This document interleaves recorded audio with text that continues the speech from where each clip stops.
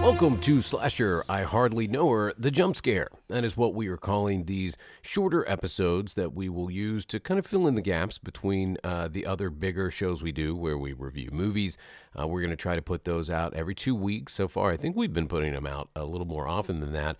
But every time the content presents itself, then we will record one of these jump scares. This is Alex, of course. Micah is hard at work today doing his normal job. Rest assured, though, he will be back for the main episode next Friday, where we will be reviewing Club Dread.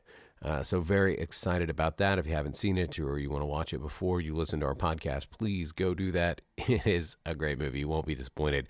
So for these jump scares, there's no format necessarily. Sometimes there'll be interviews. Sometimes there'll be some sort of bonus content. But this week it is an interview. We are talking about fan films.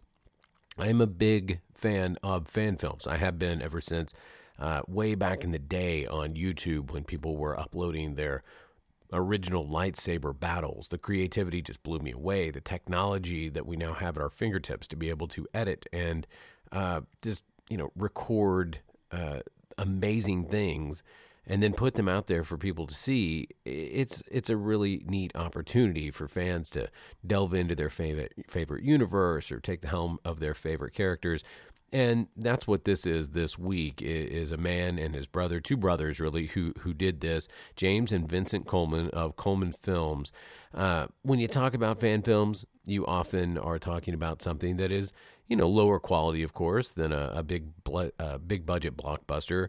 And you go in expecting that. The acting's going to be subpar. The special effects are going to be okay. There's going to be something that's better than another.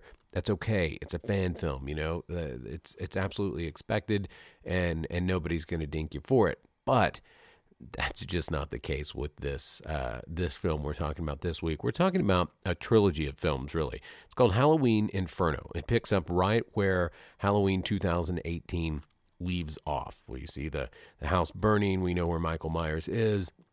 And we certainly do not know what is going to happen next. And as we all wait to find out what happens next in the very, very much anticipated Halloween Kills coming out later this year that has been pushed back.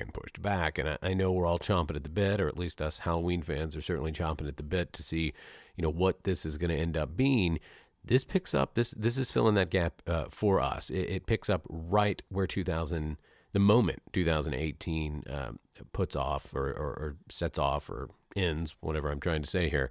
And it does it so well. I just gave you all the disclaimers about fan films. Well, throw them out the window for this particular fan film. I even have difficulty calling it a fan film. I talked to the filmmaker about that. It's so well done. The acting is there. The costumes are there. The lighting is there. The cinematography is there. The sound work is amazing.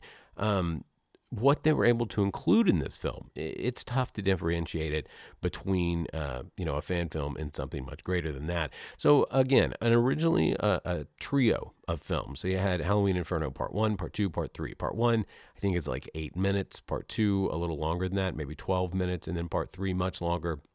I think they're all about 45 minutes when you put them together. And you can watch them together right now on YouTube. If you haven't, I just suggest stopping this podcast right now and going and watching it. If you got 45 minutes to kill, you will not be disappointed. It's called The Boogeyman Cut. It is all 3 films put together and seamlessly, and it is just marvelous to watch. It is just a joy to watch, and that's why I wanted to talk to the filmmakers behind it. So James Coleman of the Coleman brothers, there's Vincent and there's James. James was nice enough to make time for me to discuss not just this film, but how they made it, kind of what went into it, and what he is working on now, which is just, it sounds like a very exciting project. So very excited to share this short interview I did with James Coleman from Coleman Films for our first jump scare. So let's just get right into it. One of the things we talked about was, this is a fan film. I mean, it says fan film. This does not feel like a fan film, and you are a fan of Halloween, you are a fan of the character of Michael Myers, but this, I think calling it a fan film doesn't do it justice. So what went into making this film look as good as it does? A lot of times Halloween fan film, or the word fan film, gets a negative connotation. people tend to think that it's just people with a camera that don't understand how to make a film and they're just running around killing each other. And arguably, that is a lot of them. But I think all fan films, everyone starts somewhere, and I think fan films is a good place to start, whether it's good or not. Because again, I'm guilty of making plenty of fan films that are terrible. Um, so I think what goes into making it look so good is we started making films, my brother and I, when we were, I think, 9 and 10 years old, and our actual first film was a Halloween film, and it looked nothing like Halloween Inferno. It was just us running around the basement with ketchup and killing each other. But I think what goes a lot into it is we've developed a very classical filmmaking style. I mean, we've always been fans of John Carpenter, and if you look, he has kind of a very simplistic style with his imagery and as well as his composing. So those classical tripod, small movements, pans and tilts, and dolly shots are very much what we incorporate in this, and that's kind of how I've developed my own style as a filmmaker. Also, too, the lighting is tremendous in it. We don't have $1 million cameras or super expensive gear, but we know how to get the most out of what we do have. So, really good lighting, a good story structure, good editing, and good color grading, and that's kind of think how we got the look that we see. One thing that we really noticed is in the original Halloween, there's a lot of blue lighting, and then in the new one they did a lot more tungsten lighting, which is a warmer look. So we kind of try to incorporate both of those, where we have some of that moonlight, that cold blue, and then some of the warm, just depending on what the situation called for. And yeah, I think too, the acting is very helpful. I mean, our actors all did a phenomenal job, and I think that's one thing that people run into a lot with fan films is that it's a lot of times people are using their friends. And I did use some of my friends, but most of those shots they were either dead guys on the ground or actually one of my good friends is the kid that got hit with the hammer, and I was like, all you got to do is argue with the girl, and then let us hit you with a hammer. And being my friend, he didn't seem to protest it much. It was a rubber hammer, but still, sometimes it's hard when you're dealing with actors. It's not as easy when it's your friend. Talking about just that scene, the hammer scene, that was a really good scene. Like I mean that you could feel that hammer. I thought that was shot really well. You could really feel it. So I mean, the fact that you say, one of your first fan films with your brother, who by the way you make these films with, was a Halloween fan film. Did that make the choice to make this an easy one? Because of course I'm going to ask you, why not Friday the 13th? Why not Nightmare on Elm Street? Why'd you go with Halloween? So I'm going to give you some full disclosure here, and people might be shocked to hear this. I am not really a huge slasher fan, but there was something about Michael Myers and Halloween that we gravitated to it immediately. And whether it was the look, the tone, the music, obviously, like, and that's something I've carried on is how important the score is to the film. But something about that character and the mystique of him really stuck with me and my brother. And we had the mask when we were kids. We'd ask my mom for Christmas to get Michael Myers mask, and we never did. But eventually, one Halloween, we finally got him. And wait, I'm sorry, what was the question again? I was just wondering, how did you decide to go into this franchise of film as opposed to any other fan film you could have made? So we live in upstate New York where the weather changes pretty drastically, the leaves turn, and every single year, and we made Michael Myers movies forever. And when we were kids, like at 10 years old, we never really stopped, but around 18 and 19 years old, we just started doing our own original content and we kind of left the fan film thing and didn't really do that at all. We focused on our own original things as filmmakers, and we always joke and say that we learned all these skills to finally make a good Halloween film one day. So after we saw 2018, we were like, man, they finally did something right. After all these sequels and remakes, they finally did something right, and they kind of brought the essence of the character back. So I was like, dude, my one friend he's a cinematographer, he asked me, he's like, do you want to do a Halloween project this year? Because every year we would shoot like a little short thing.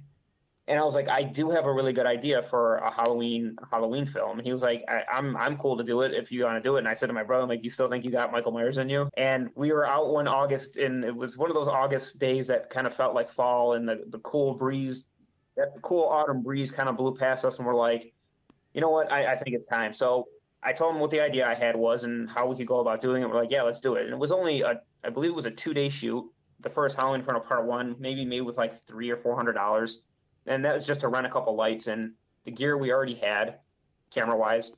And the very first day we did it was that that house you see where Barker and Morris are talking outside a bit about what's going on. That was the Yeah. first day of shooting, and that was a house I was renting at the time, and I had the entire neighborhood come out and help. And I put up a Facebook post if anyone wanted to come bring their kids and be trick-or-treaters in my movie. And the whole experience has been awesome with Halloween because I've made a lot of friends, like the cool station wagon he drives. I've become very good friends with him. The cop car, I've become good friends with him.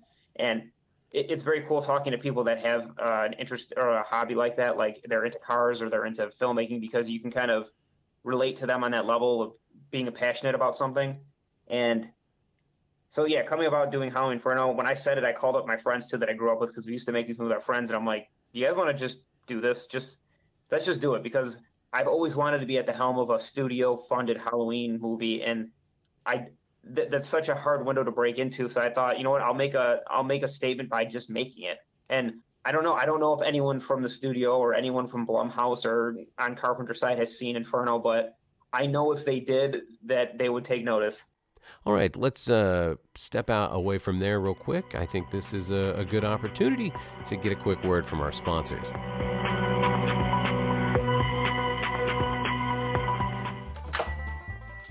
Hello? Hi there. What can I do for you? Oh my God, is that a woman hanging on a meat hook in the back? Oh no, that's just decoration. We just getting ready for Halloween. Oh, okay.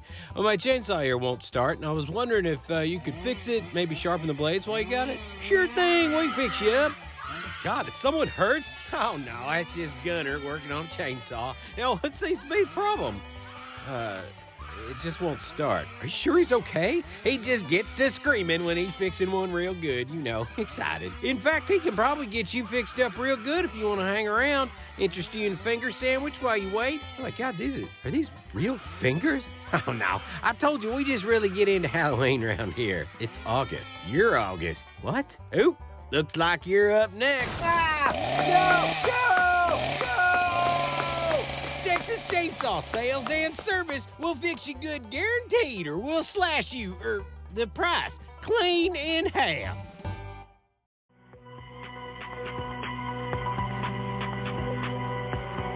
All right, we're back with our conversation with James Coleman at Coleman Films about Halloween Inferno, The Boogeyman Cut. The 3 films completed now. Let's get right back to that conversation. One of the things I wanted to ask you is, it took me that it was, I think you started this in 2019, and then you did 2 in 2020, and that's just from IMDb. I'm getting that.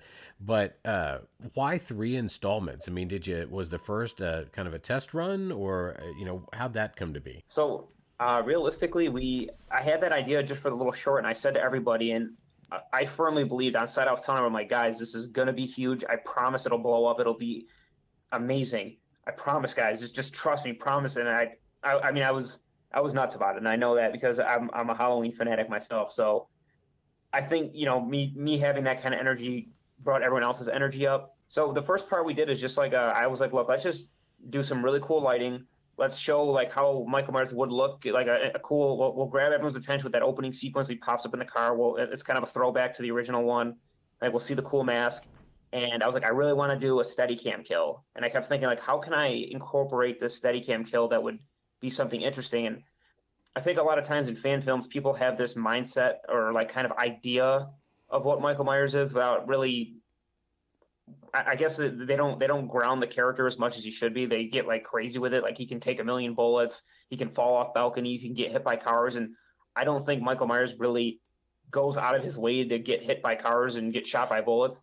He's a lot smarter than that, a lot more crafty than that, a lot more well-planned than that. So while he's sitting in the car, and I like to play with that stalker specter aspect. So when he's sitting in the car just watching people, I thought, what could catch his eye? And that was the mask. I will say to myself, I am extremely proud of that, because I'm not a Steadicam operator, but I think it was the power of Michael Myers made that shot end up being great somehow. And then we did it like 4 more times, and it was awful. So there was a lot of creative people on that, and a lot of people that were Halloween fans, which helped. But I would say this, the first one we made just for fun, and then out of nowhere, people were like, this is amazing. I'm getting messages from people. I'm getting reviews on YouTube. And then we were able to raise, I think, like $2,000. Like, all right, let's make part 2 with $2,000. We did part 2. And I was like, all right, let's bring it back to 1978. Cause I was like, I want to recreate the openings. Okay. hold on. I wanted to introduce Hawkins to kind of have that transition into meeting Lily Hawkins, so everyone would understand who it was without like blatantly saying it. Show don't tell. Right. And then we go to that, and we look at that house that we shot it in, and we go upstairs, and I see the bedroom with this open balcony. I'm like, okay, well, now we have to shoot this I was like, all right, we're going to recreate the beginning because this is literally the perfect place to do it, and it looks just like it. So I thought, all right, let's amp it up. We talked to our special effects guy, Michael Del Rosa, and I was like, can we do squibs and everything? So we really, we rigged up my brother to explosives, so he's actually getting like shots going off on him. And so we ended off part 2, and obviously we played with the timeline a little bit like that because part 1 basically kind of like he switches the mask, obviously, and we were like, we didn't want to switch it that quickly had we done more. So we're like, all right, let's do a couple more kills with the mask, and then we'll explain it all in part 3, like what the timeline really is. And then you see the Boogeyman cut where it shows you exactly what's happening where. And I mean, realistically, it was more so the interest went up and then raising some funds to do it because financially COVID kind of really killed us, so we didn't really have the money to throw into it. Talking about, you mentioned the Boogeyman cut there. The Boogeyman cut is available. People can get that for a donation, and that donation is going to fund your next project. You want to talk about that real quick? Yes, absolutely.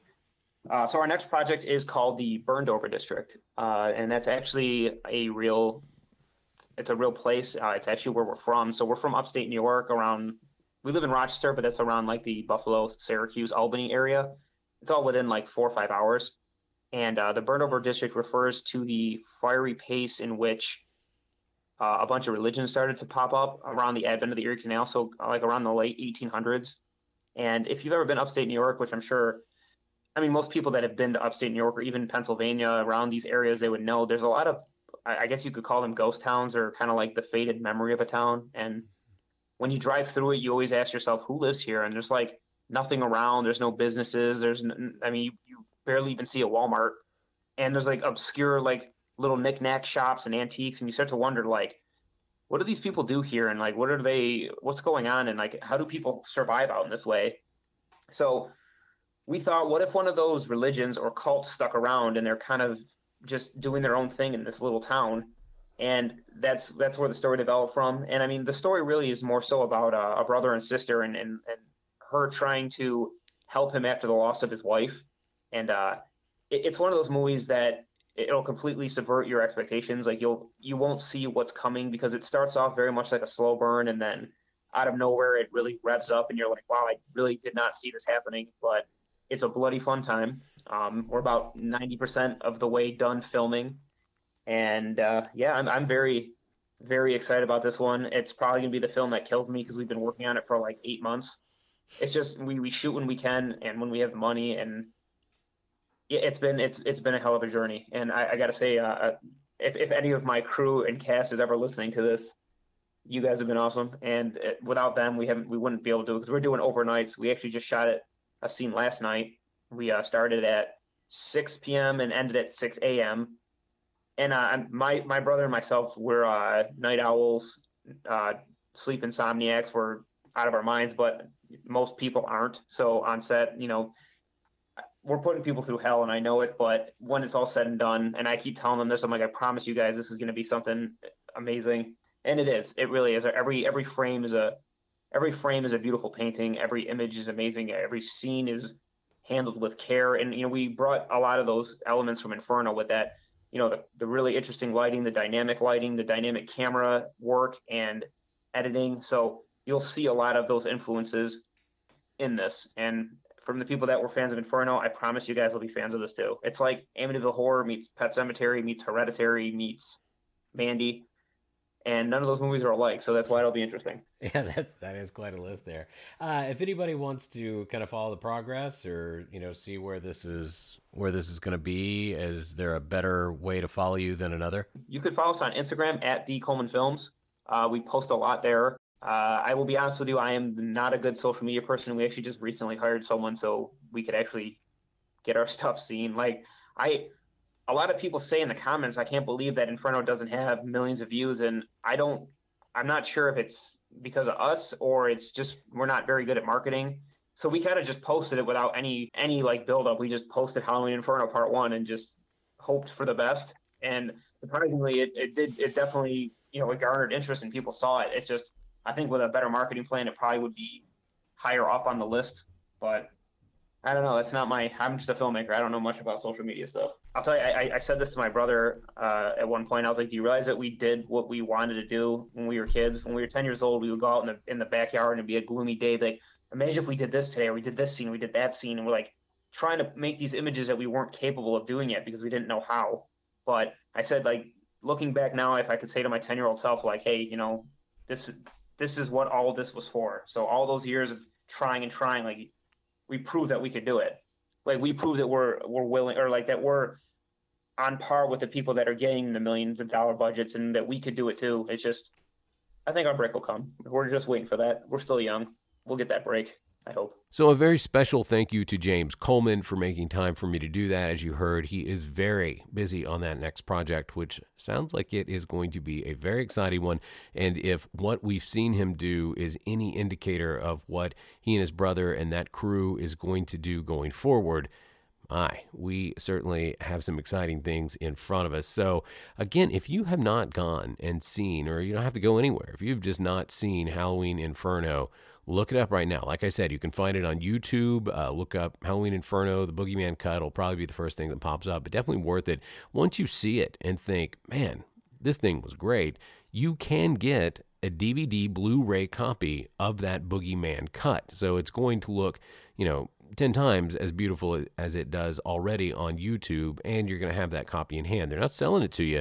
This is your gift for donating to them, and all of those donations, as you heard, that's everything they make. They're just throwing right back into their movies, and obviously you see they're putting it up on the screen. It is happening. I mean, they're not taking that money and running to the bank. They're definitely putting it right back into their films, and that is very evident here with Halloween Inferno.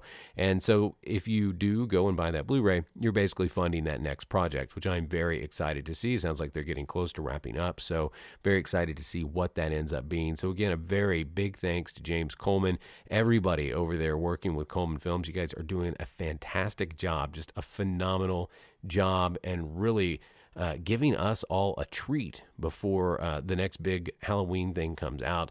Halloween Kills later this year. So again, thank you again, and thank you all for listening to us and supporting us, because, for a very new podcast, you guys have really, I don't know what happened in the last couple of weeks, but, our listens have just, kind of shot through the roof in the last couple of weeks. And we really appreciate everybody that's listening here in America, but in other countries as well. We've got listeners in Canada and Brazil and Germany and, the UK, and that's just naming a few. I mean, the response has been pretty impressive for a brand new podcast, and that is very humbling to Micah and I. We absolutely love having these conversations with each other. We've been having them for over a decade now. We're just hitting record before we have these conversations, and we're really enjoying it. I mean, we're just having a blast recording these and, watching these movies and then sharing that with you. So, if you get an opportunity, I mean, you certainly can support us. There, I believe on our page, there is a button to, buy us a cup of coffee or something like that. But really, that's not what we're looking for. We would love for you guys just to subscribe to our podcast wherever, you get your podcast. Just hit that little notification button so you'll know when we do the next one. We're trying to put them out every 2 weeks on Friday, I believe. And then if there's the option to leave a review, please leave us a good review. If you want to leave us a bad review, go ahead and do that, but I'd rather you not, of course. But also, go follow us on Twitter. Go follow us on Instagram. We do have a Facebook page, but it's virtually impossible to promote a Facebook page these days. So we're putting a lot more effort into Instagram and Twitter, and we're both on there a lot. Mike and I are on those accounts quite a bit, and that has been overwhelming too. Just getting to have the conversations that I've had with our mutant family, that's been pretty amazing. I mean, people that are just like us, who love these films and love to talk about these films and love this lifestyle. What a fantastic opportunity for us to not just enjoy ourselves, but enjoy all of you guys in this amazing horror community. So, please go look for us on Twitter. Go look for us on Instagram. We're on there every day. If you got any questions questions for us or any suggestions for us, please hit us up. You know, I mean, we're brand new to this, so we're just trying. Hopefully you're liking some of these silly commercials that we're putting in between, our segments. And we'll get better at this, and we'll get better with your help and with you listening. And so thank you again for the great response. Thank you for listening today. And we'll catch you next Friday when we do our review of Club Dread. Very excited for that one. I'm telling you, I know it's a comedy. I know it's ridiculous, but it holds up with just about any slasher out there, and you'll get to hear me make my argument for that because I definitely believe this is a great movie.